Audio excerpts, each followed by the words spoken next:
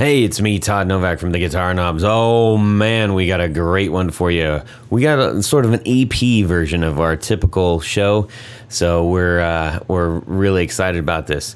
Jared and I had the extreme pleasure of sitting with Jeff Schroeder, the guitarist for Smashing Pumpkins, and Drew Foppe, his guitar tech, and also builder of Foppe amps and pedals. Now, for some of you longtime listeners, you may realize, wait a minute, this is about the third time Jeff has been on the show. You are correct. And if you are not a longtime listener and you want to listen to those episodes, I highly encourage you to go back and do so. Jeff has been extremely generous with his time, as has Drew, who is in the middle of trying to get everything set up for Jeff's show, and he still takes time to walk us around and show us all the gear and geek out with us. So huge thanks to those guys. Drew has some awesome news for us all breaking when this episode is releasing, so that's going to be really cool. So make sure you check out his website for details. We were at the Blossom Center at Cuyahoga Falls, Ohio, where the Smashing Pumpkins took the stage after Noel Gallagher and the High Flying Birds and AFI. Jared and I hung out with Drew and Jeff in Jeff's dressing room, which was a little bit reverby, and we got some room noise, so hopefully you guys can bear with us. We brought a Zoom H4 and put it in the middle room and just went for it. So your forgiveness on any lesser sound quality than you normally receive from us is appreciated, but we believe the content will more than make up for it. So huge thanks to Drew and Jeff for inviting us out there and hanging out with us and giving us an absolute fantastic night of rock and roll. We really appreciate what they're doing, and we hope you appreciate this episode. And without further ado, and away we go.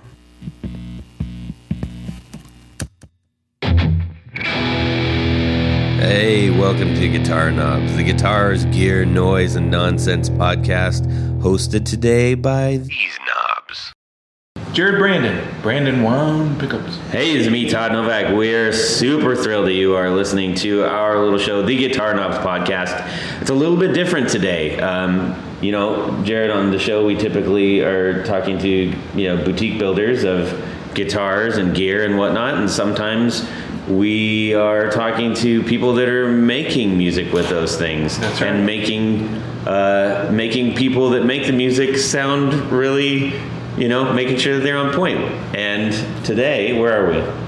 We are in Cuyahoga Falls. Yes. And we are blessed to be in the presence of Mr. Drew Foppe and Jeff Schroeder of Smashing Pumpkins. That's right. We're at the Blossom Center, and we're getting ready for a show. We are in Jeff's dressing room. Yeah. And we're going to talk about some stuff. This is like a little EP version of our show. Special segment. Yeah. So welcome, guys. Thank you so much for having us. So one of the main things that we want to share with you guys is that Drew has a new amp out, and we want to let him kind of talk about that a little bit and then get into some of the stuff that he's doing for Jeff. And then Jeff's going to share a little bit about some of the guitars that he's playing and a little bit more about the current set on tour. Sure. And it should be a super good time. And you guys have your 4 on the floor, right? No, I do. I have it ready. I'm ready to go. I gotcha. It's changed a little bit. See, I don't. Drew, you can go. Yeah. Mine hasn't changed. Yeah, it's 3 H9s now, right? No, actually, I did. But they did drop by. Even had dropped up the Rose. And and that is a really cool pedal. It's totally trippy. I plugged it in and I was like, oh man, he's gonna love this thing. I was like, oh, too much for me. I'll just put it back in the box. Yeah. But on this, with this tour and stuff, the band will use the pedals the same. We haven't changed really the rig since the last tour, so there's really not much to talk about. Not mostly the same songs, but you're pulling from the same library. Exactly. Yeah. The only thing that changes is the type of buffer we use just for that's true. Logistical reasons, and it's working out great. So, speaking of that, I'm gonna cut to something that I saw in Jeff's rig. Okay. That I don't want to forget, which was you've got your 2 tuners, right, up on your workstation. On my workstation. Yeah, so not the actual rig, but Yeah, there's 3 tuners. And then you have the EQ. I do have the EQ. Everybody Explain that. Everybody asked about the I've even asked about even the Slipknot guys, V-Man asked me that this morning actually. So because he used to be a tech, he's a good dude. But it's like the number one question I get asked all the time when someone sees a picture of my workbox. I have guitar cable plugs into a Boss EQ pedal, nothing special about it. Then it goes to the new Peterson HD Stomp pedal, which is amazing, and then into a Boss TU3, and then out to a TC Polytune. The reason why I have the EQ is because I work for a lot of different style bands, and a lot of bands like in the pop and Latin and even rock world use sensitive passive acoustics or acoustic instruments like banjos and mandolins and 12 strings. And sometimes when you're on a really, really loud stage stuck behind the subs, the guitar itself puts out a resonant frequency when you're trying to tune. So I have a cheat for it, for the specifically going into a strobe tuner is you can change the graph to cut all the low end from the guitar and just boost the mids and highs. Right. Which basically is all it's doing is it also gives you the ability to have a volume boost. So instead of using like a buffer, which a lot of guys I've seen use buffers and they just use that to hit the tuners a little bit harder with acoustic instruments, or actually use a magnetic pickup over the strings, which is really good, but it's kind of awkward to do. The EQ pedal just lets me hit the tuners a little bit harder with a really soft pickup system, which is with no volume or anything. And then the graph lets me literally choose what frequencies I want to delete or boost in the system, and it works really well, especially with the 12 strings when you're trying to do the thin, the double highs and stuff like that. Sometimes it just doesn't register on a G or something like that with the sub kicking the acoustic and vibrating the top. So it's a little secret, but it's not a secret. You know what I mean? Everybody has their way, and I started doing that out on Fleetwood Mac, and it was because I was literally getting pounded by the PA system on the ground, and I had no choice. Everything's like Nashville tuning with capos, and it works really well with guitars on capos with really thin strings. So on the 12 strings and Nashville tuned guitars and banjos with a resonant top and all that stuff, the graphic is, it's a lifesaver some shows, And also, and on those days, it sounds so weird, but even a silly clip-on tuner can react faster than anything else because it's picking up the full vibration of the guitar. Right, the snark. So just to get, there's nothing wrong with the snark. I have like literally 6 of them, and I bought them all. I used to use the snark on Jimmy's mandolin during the last tour, just to reference it, because Solara was the song before, and it was just rocker and trying to get a ukulele. I say mandolin, a little ukulele. It's tough to tune that little thing in a rock show. So sure, every little bit that you can use make your job easier helps. So, but between those 3 tuners, do you notice a lot of discrepancy in tracking, or not even tracking, but in terms of how it picks up the frequency, the notes? I do. Yeah, and it's kind of funny. I do find that the TC Electronics, the Polytune, is pretty accurate compared to the Peterson. But the Boss will reference faster. So like when you're just trying to string real quick, you just pluck the string. I'll use just the Boss. But usually I have those 2 tuners up there specifically because that's what a lot of guys on stage use. So if they have, like on Whitesnake, Joel has a Boss tuner, and Deftones, Gino has a TC. So I just kind of use whatever they got so I can reference what they're seeing, but then also actually intonate the guitar with a strobe. And then within the strobe, I set programs basically to take each string specific sense, sharp or flat, depending on the tuning and the scale of the guitar and the gauge of the strings.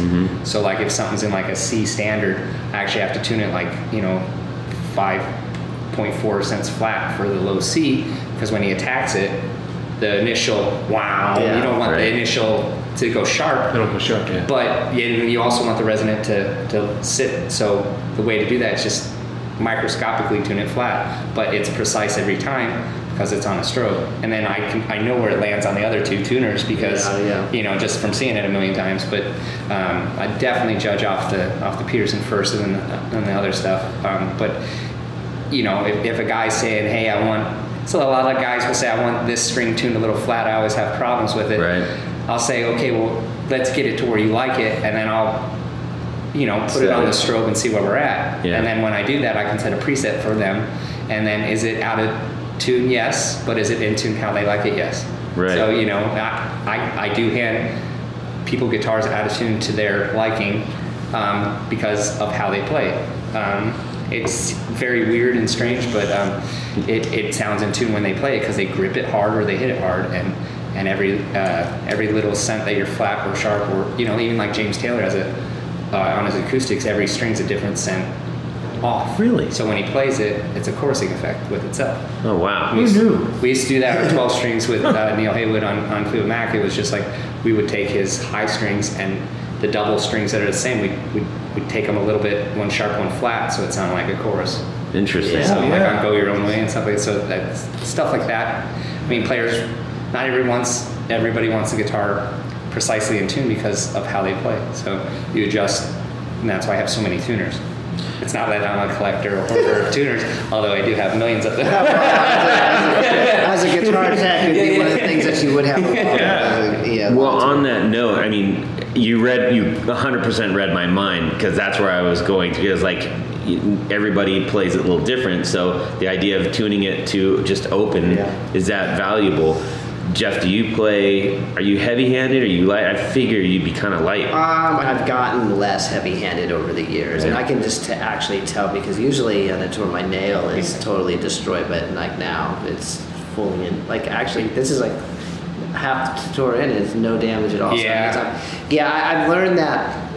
I used to think like, digging in is better, and sometimes I will play aggressively, like on a lead or something. But in general now, I realize like, to make a guitar sound good, especially with high gain, like not always hitting harder isn't going to actually get you more distortion. Right. It's like you think like, I'm digging in, and there is a certain sound to that, but also when you think about like a lot of the guys, I like even if someone like Van Halen or something, but he was using like nines, tuning down to E flat, even drop C sharp, using like really light strings, thin picks, but the sound is very percussive and aggressive. So it's a lot of it is deceiving to what you would think it would sound like. And I think that what I found over time in terms of trying to get good tone is, especially with the string and the pickup, it's like you're trying to get the string to kind of bloom more like a this. So if you're going like this, like nobody can see it, but if you hit it really hard and it's like kind of jumping all over the place and then finally settling in,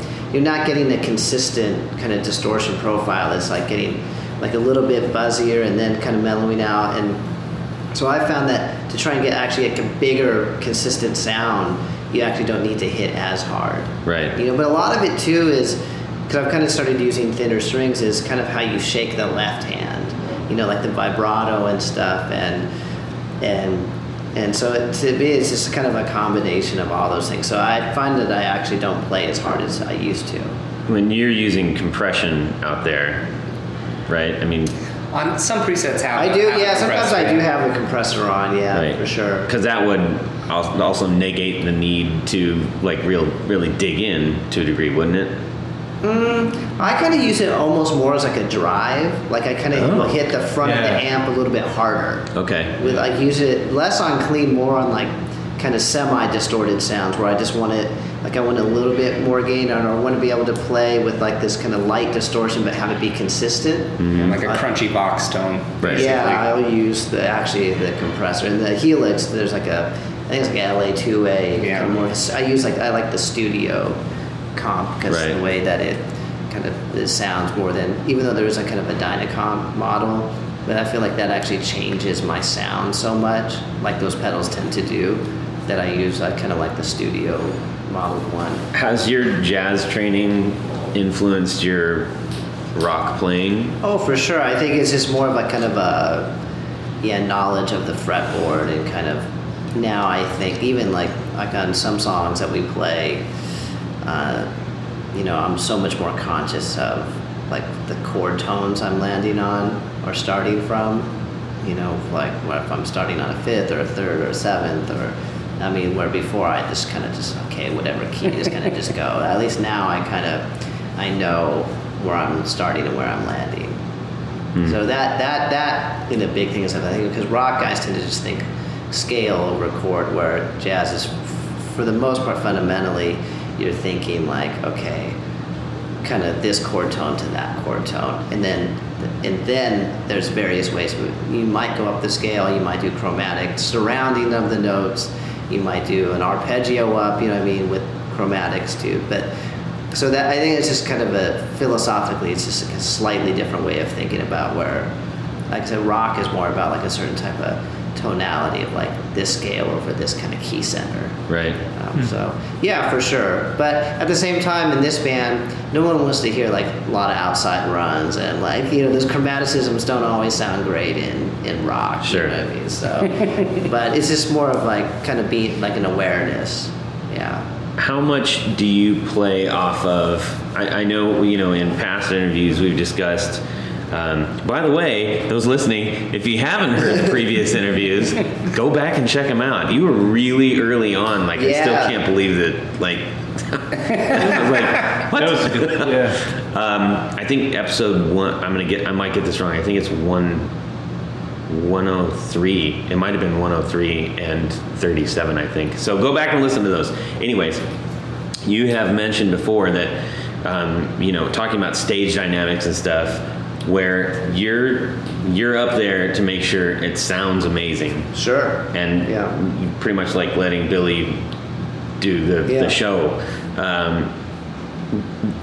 That said, are there times when you are like really reacting to either like what the crowd is doing, or if you're finding inspiration of something that Jimmy's doing, or that I Billy's doing? think compared to the last tour you saw, which was the Shiny No So Bright tour, which was more of like a bigger scale 3.5 hour show basically, this set is shorter. It's only 90 minutes, and we actually, I would say we don't like, it's not like improv, but we improvise within the song structures a lot more than on that tour. Like with certain songs like Super Christ, Blue Skies, Bring Tears, and we're playing Fire and Rain by James Taylor.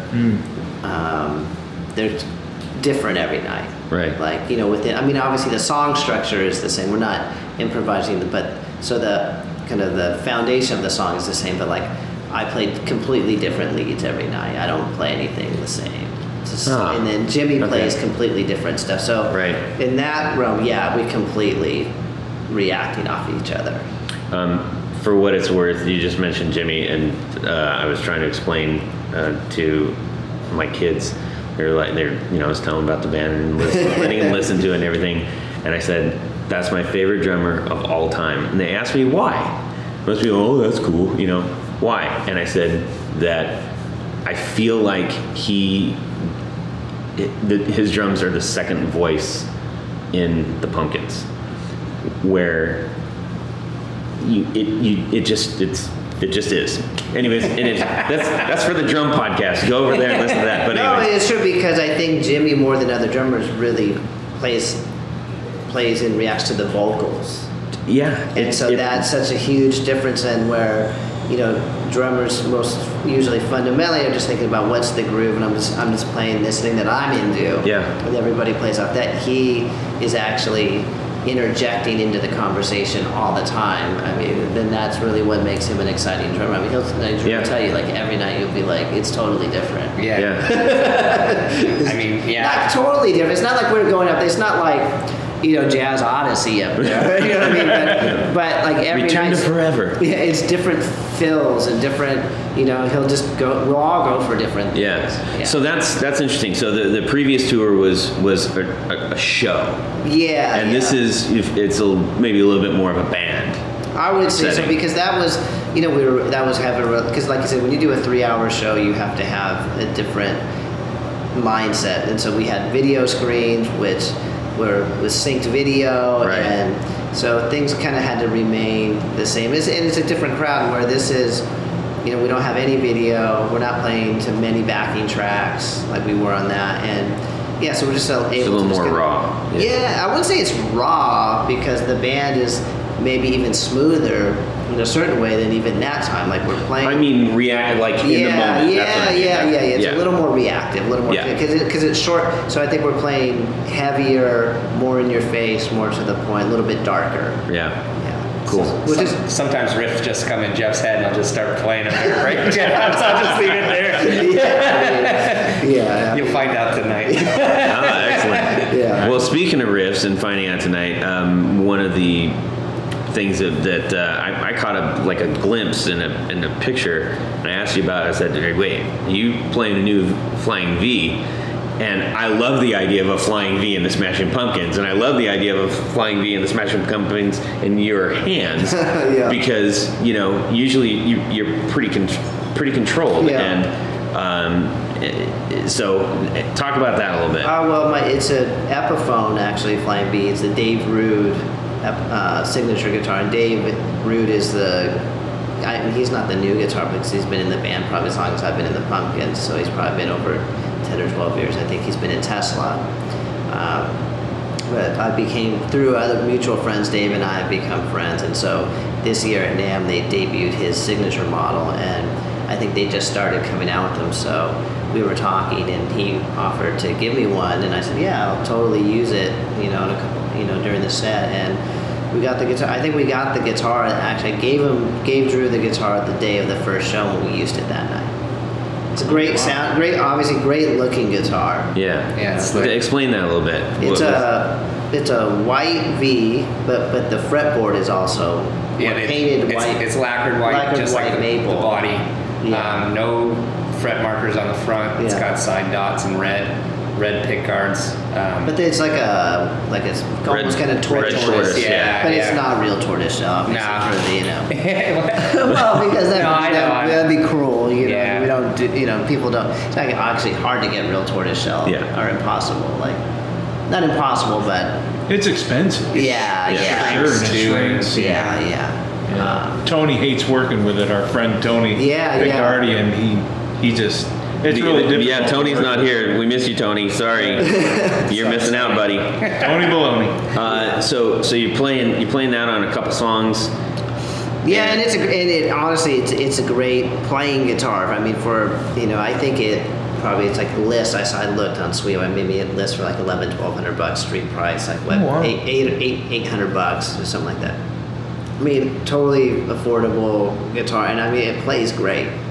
Plays great. I mean, it sounds really good.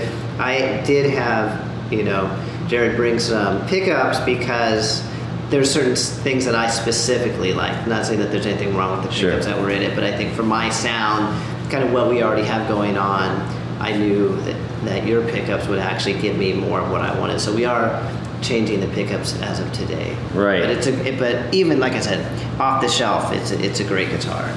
And Jared, you want to talk about those pickups at all? Yeah, they're really cool. I mean, aesthetically, Thank you. The guitar looked amazing. Yeah, so they started out as new old stock clear bobbins, and they're old T-top bobbins, and I'm pretty sure they're from the Kalamazoo factory, and Gibson didn't use them all. So anyway, I ended up with those about 10 years ago. I still have them, and what I did was I painted the inside. I made them like a zebra, so you have red on one coil and you have white. So instead of your traditional black and yellow or black and cream, it's red and white zebra.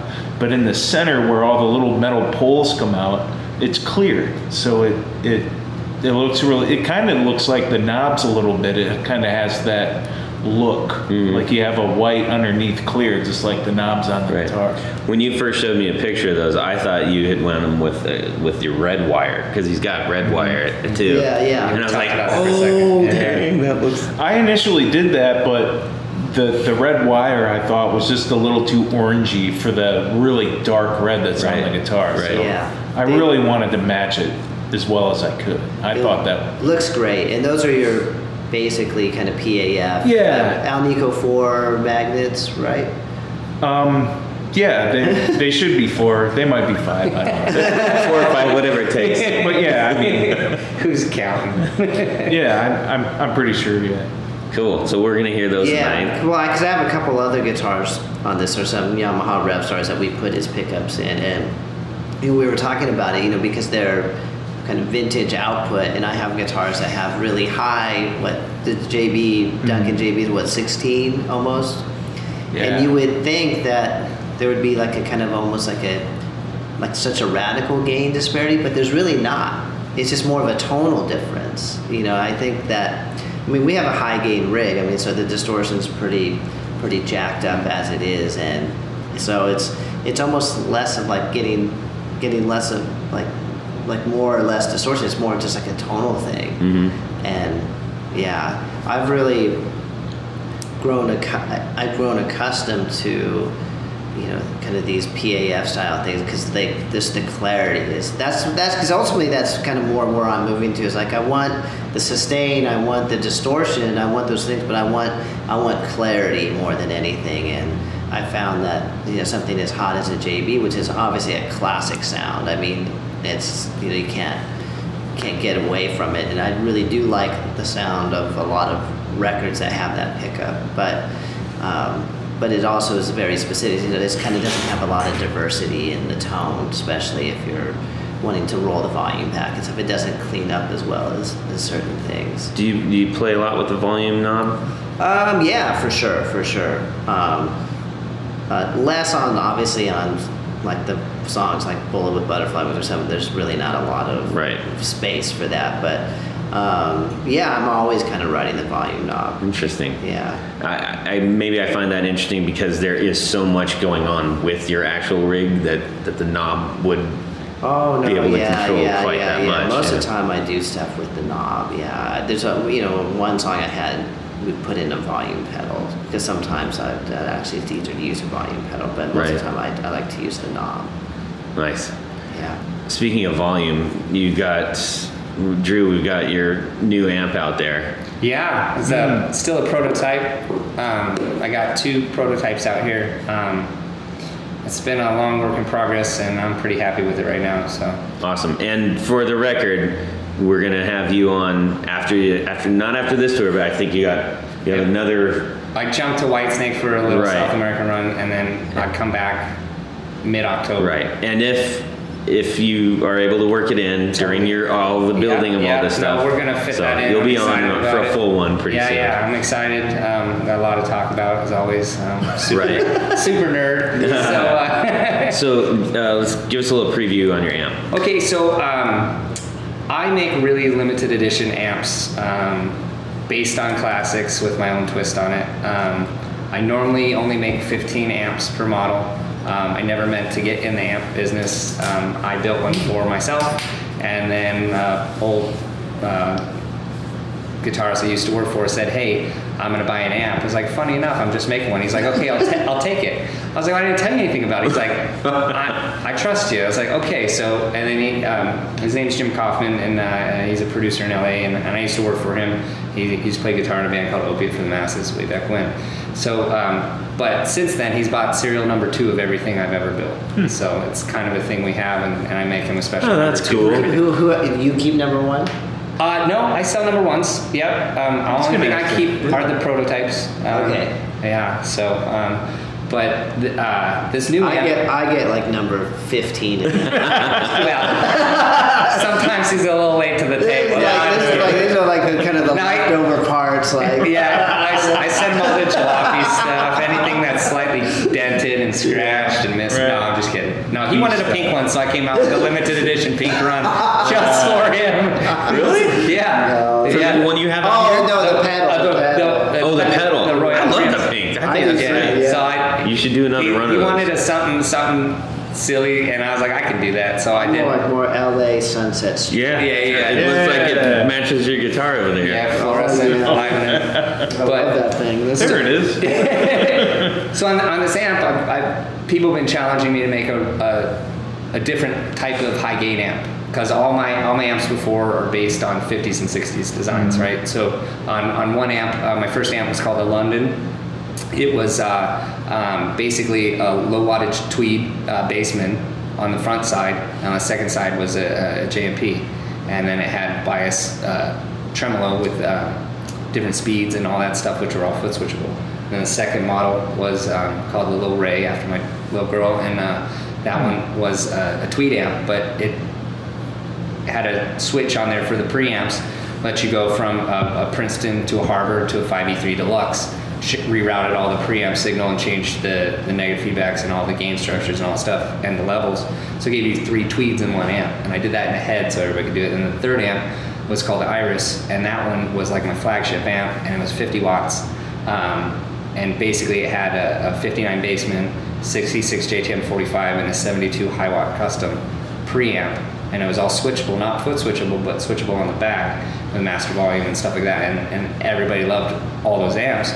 And then someone challenged me to make a high gain amp. It's like, okay, so for the last 2 years I've been working on this design for a high gain amp. And then funny enough, one of our audio guys out here said, you know what, man, it'd be really cool if you did like something small that everybody could just play and, you know, take the tones wherever, because no one wants to carry this big amp around. I was like, okay, challenge accepted.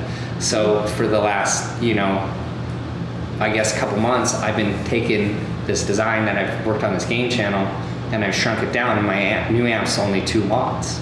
So I finished the design. It's like the Apollo 13 of. I mean, it's crazy. So the new amp is 2 channels, 2 watts, and I finished the design in my hotel room in Madrid on tour with Pumpkins, and so I had to come up with a Spanish name, so I called it Los Dos, which means Perfect. both, or, you know, so 2 channels, 2 watts, both of everything, you know, Yeah. 2 of everything. So, but It's a handsome looking one too. Thank you. Yeah. It's gonna be black and white pinstripe, you know, some old hand wired grill. It's gonna be a head or 110 combo, something crazy. But the head weighs 15 pounds, give or take. And combo's gonna come in probably like maybe 18 pounds with a speaker and a little bit larger cabinet. But And are those going to be for public sale? they are for public sale. So on the 22nd of this month of August, I am releasing the amp for pre-orders, and I just turned 40, so I am doing a special. Happy birthday. Thank you. I'm doing a special limited run of 40 of these amps, which is way more than I normally make of any amp. It's a lot of amps. It's a lot of amps, you know, and it's a lot of holes I have to drill. Yeah. Now, is it 40? Are you doing like half and half? I'm gonna do, so if someone wants a head or a combo, it counts towards the 40, right? So I don't want to do 40 heads at 40. Sure. It's just 40 amps, all limited edition, signed, numbered, and dated, and personalized to whoever buys them. They're all hand wired tube amps, foot switchable. What kind of tubes are in that? So I'm just, I haven't fully decided on the final verdict tubes, but the clean channel is going to run on a 12AY7. So the reason being is I've tried every tube in there. You can switch it to whatever, like a 12AX7 or whatever, but the way it's designed is I took the preamp from my Iris amp and I shrunk it down and I made it simple, so it's just a volume and a tone knob. And then I put a bright switch on there. So if you're playing a Strat and it's too bright, you can make it a little darker, Les Paul, vice versa. But the gain structure on there, you have crystal clean to literally AC/DC crunch just on the clean channel.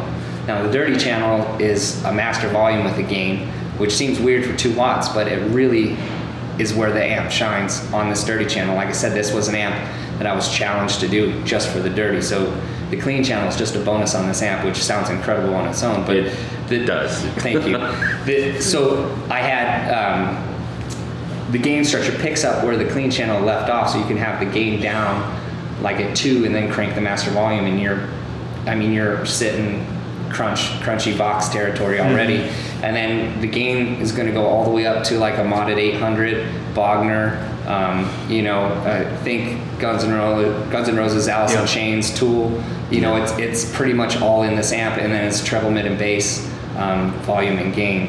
So now, how does that? I know that you've kind of talked about this is perfect for being able to play in the home without having the cops called on you, but still getting that pure amp sound and gain out of the amp.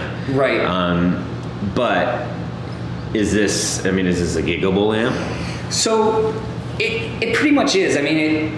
On the dirty channel, you can push 118 dB off of it. You know what I mean? Man. It's loud. 2 watts is pretty loud. all tube, and basically the design reacts like it's a cranked 50 or 100 watt amp. You have the feel, the low end. It's crazy. I mean, you literally have to hear it. And I know you guys heard it today when Jared was playing it. Oh, it was awesome. Yep. Thank you. But it's gonna blow people's mind when they find out it's only 2 watts, because it has the feel, the feedback, the 3D articulation that a cranked amp has, but you can play it at whisper levels and it doesn't suffer from tone loss. Mm-hmm. It's not like a normal master volume amp. It's literally running full voltage all the time.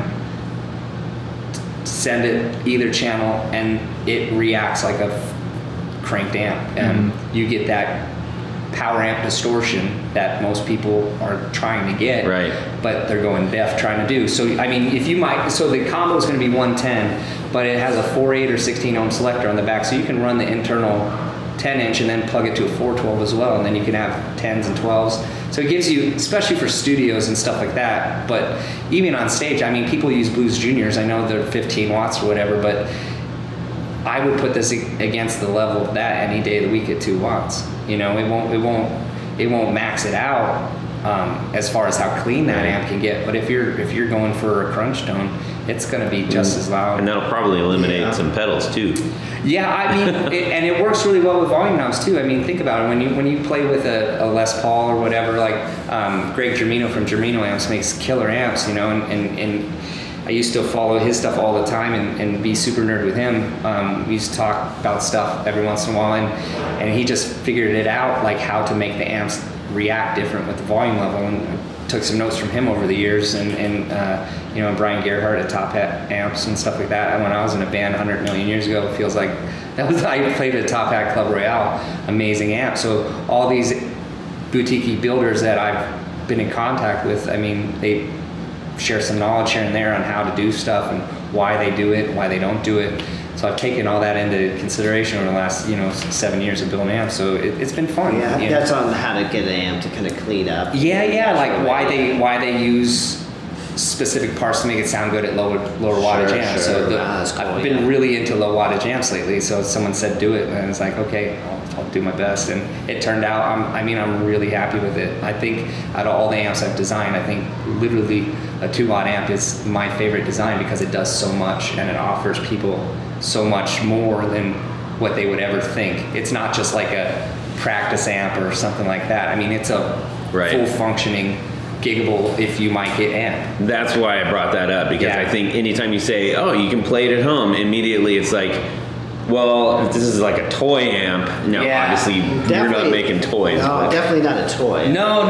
It sounds like, it is a real amp. I didn't say it sounds like it is like a full real amp. I'm a real boy. Yeah, totally. Yeah, but I mean, I have studios right now who are really excited to get one, from their of kind of what they're looking for. They're like, you mean I don't have to crank this Marshall in this room, and you can actually be in the same room as the amp, and for people who do, like especially married dudes like myself, like if you want to play guitar at night but you don't want to buy another $1,000 type of attenuator or anything like that, which nothing wrong with that, but if you just want the amp to sound great all the time at any level, then this is your amp, so the thing is even because I tried that at home, like I'd had in my studio, I just have extra room, and I started to have all these 100-watt Marshalls, and I got attenuators.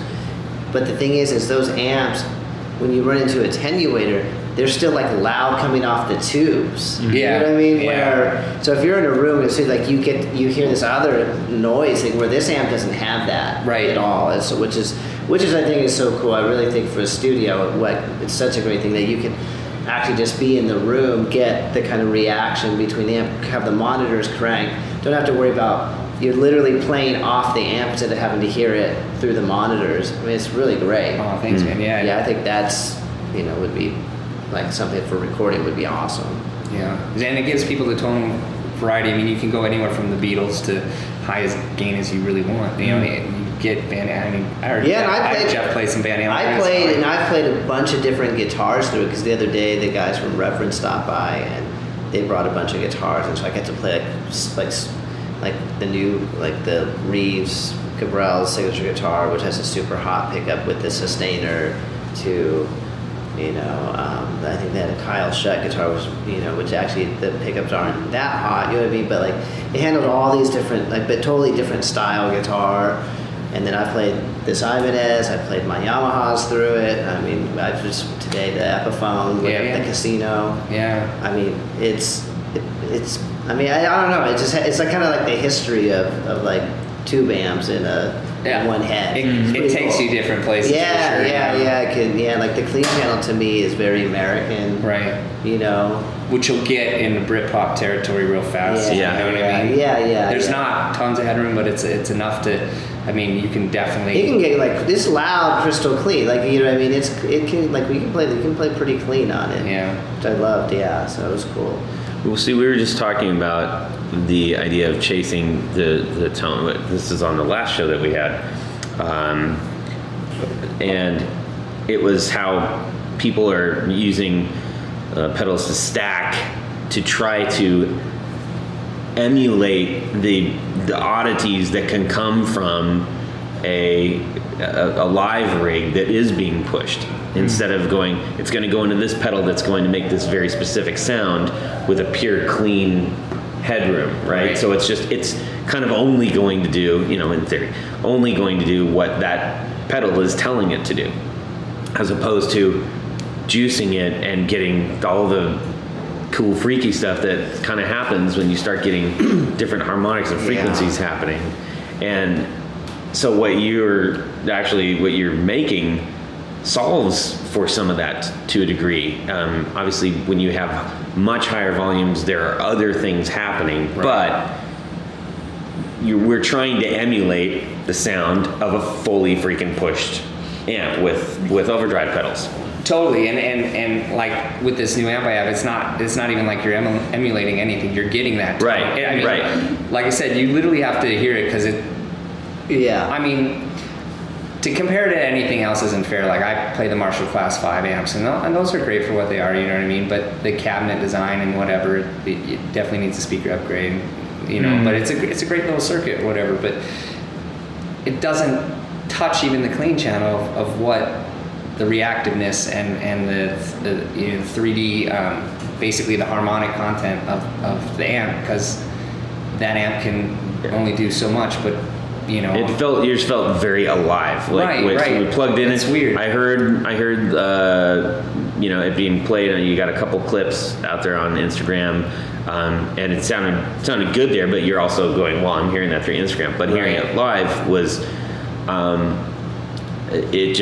it felt very alive, but not obviously overpowering, and it didn't feel like it was cheating because it was a lower, you know, volume. Right, and that was ultimately the goal, right? So just trying to make something that players are used to hearing, but not having to go deaf to try and get that tone. Yeah. I mean, Well, what I like about it too, though, even on the distorted channels, even if you crank the master all the way, if you get that kind of power amp saturation in a different way, or you can crank the preamp and have the master a little bit lower and get more like that modern high gain type of sound too. Right. So that's really fun. So you're building those. One of those going to be available? So they're not officially available. I'm going to build them one at a time, and they're going to be made on a per order basis. But on the 22nd, just a play on the Los Dos thing this month, I'm opening. That's coming up. Yeah, and that's a couple like in days. 2 days. Yeah. So I'm pretty excited about that. So I'm open pre-orders. So all it takes to reserve an amp is 50% down, and then when I finish it, the rest. I am a one-person company, so I cannot front all the parts for it. So a down payment allows me to have all the stuff shipped to my house. Yeah. So the heads, we came up with final pricing the other day. $2. Plus, no. Yeah, you need $1 now. They're totally affordable. The head is going to be $15.50 plus shipping, and then the 110 combo is going to be $16.75 plus shipping. But totally affordable, 100% hand wired. Built one at a time by myself. Every hole I do myself, drill it on a drill press, every single thing. It takes me forever, but I don't want to cheat anybody out the experience of what I've offered at 15 amps per model. I'm putting the same love and time in every single one of these, so they will take some time to build, but that's why I'm hoping people get on this list early, because I do anticipate them all selling out. Yeah. I don't anticipate by December having any that haven't been pre-ordered. So fingers crossed. I don't want to like jinx myself. I've had a lot of interest on it from a lot of cool players and studios and all my stuff. Like I don't really have huge advertisement where pretty much everybody who owns one of my amp is an artist I work for or a tech I've worked with, which means they're already out on tour with them. So it's been great. So people who have them are already using them on tour. So that speaks for itself. For as far as for me, people are like, well, I need to hear it first, and like when you're gonna have a demo amp. I've had a couple people ask me, can you send it to my, like other guitar techs, hey, do you have any you can send out? My guy wants to try one. I was like, I really apologize. They're made to order, but they can just trust me on this one. And I've never had anybody not like the stuff. It's been really good for me, because I'm not reinventing the wheel, but I'm just putting my take on how I feel amp should be. Now, the one that we heard out there, is that 00 or is that 01? That is stays in my bedroom. However, I have serial number 1 out there, and serial number 1 is going to our audio guy out here. His name's Clark. He's the one who challenged me to do a low wattage design. That's cool. And he deserves it. And he told me that this Yamaha THR sounded better than that thing. THR sound great too. They do sound great. They're $300. Oh man. Friends like you who gets enemies, man. Who can make this thing sound like? You could probably mod that thing. So number 1 and number 2 are spoken for. They are, and normally I don't do that, but it's something that I wouldn't have even done this without Clark. Without the challenge of. And originally we were going to do 2/8 desktop thing, and it still may be an option for people who want 2/8 just for fun. I will be making that cabinet when I get home. I haven't been able to figure it out yet. So I have a question for Drew. Yes. Because, and all of you guys, but to weigh in, I think it's a good way to end it. So cool.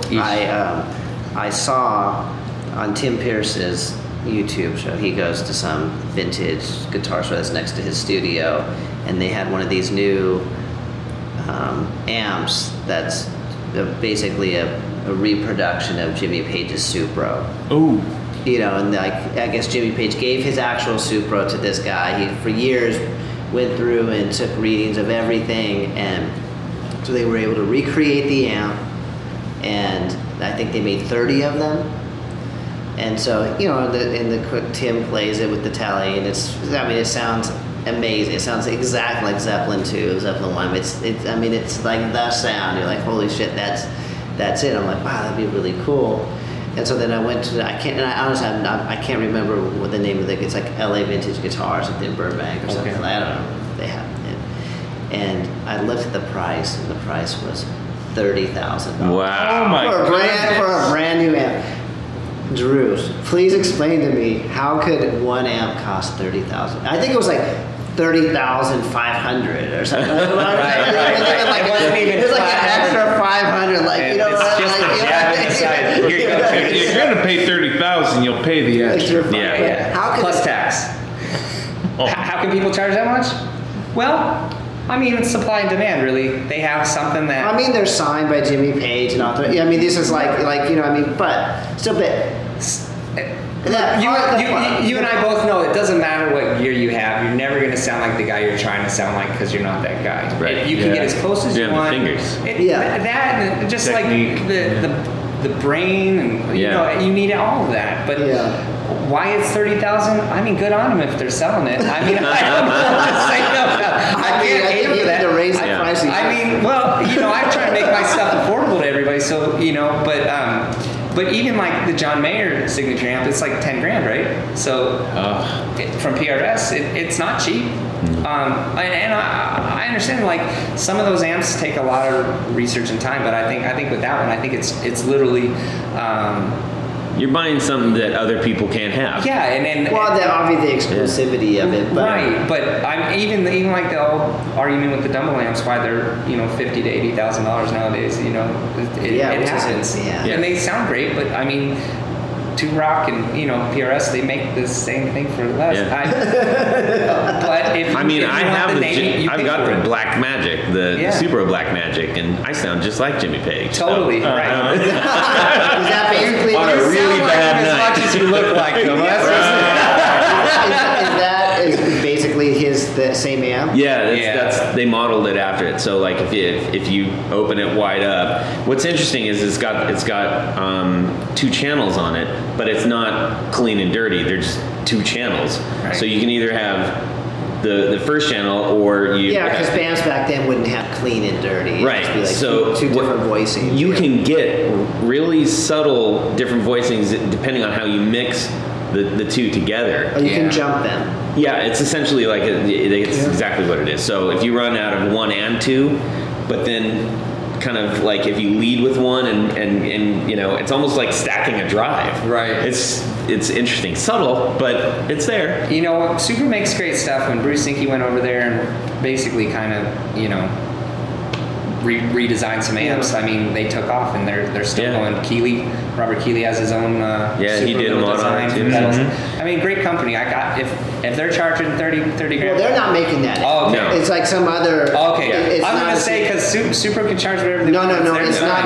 To be clear, it's not a Super. Okay. Yeah, I traded mine for a Hot Rod Deluxe, so it's. Okay.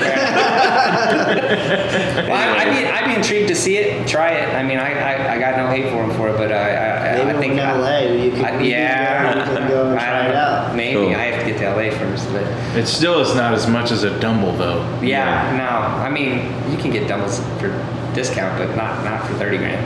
Way more than that. Yeah. Well, dudes, I want to be respectful of Jeff's time. He's got a show to go play, which we cannot wait to go see, and I really appreciate you taking time. Yeah, it's a really good bill. So for those who don't know, because maybe I don't know if this will come out maybe by the tail end. No, it'll be out like pronto. I'm gonna fast line this one. Okay, so we have 8 shows left, Kenny, today. Yes. So it's a great bill. AFI, the opening, and then Noel Gallagher and the High Flying Birds, and great. And then so it's a really great pack. It's a really musical night.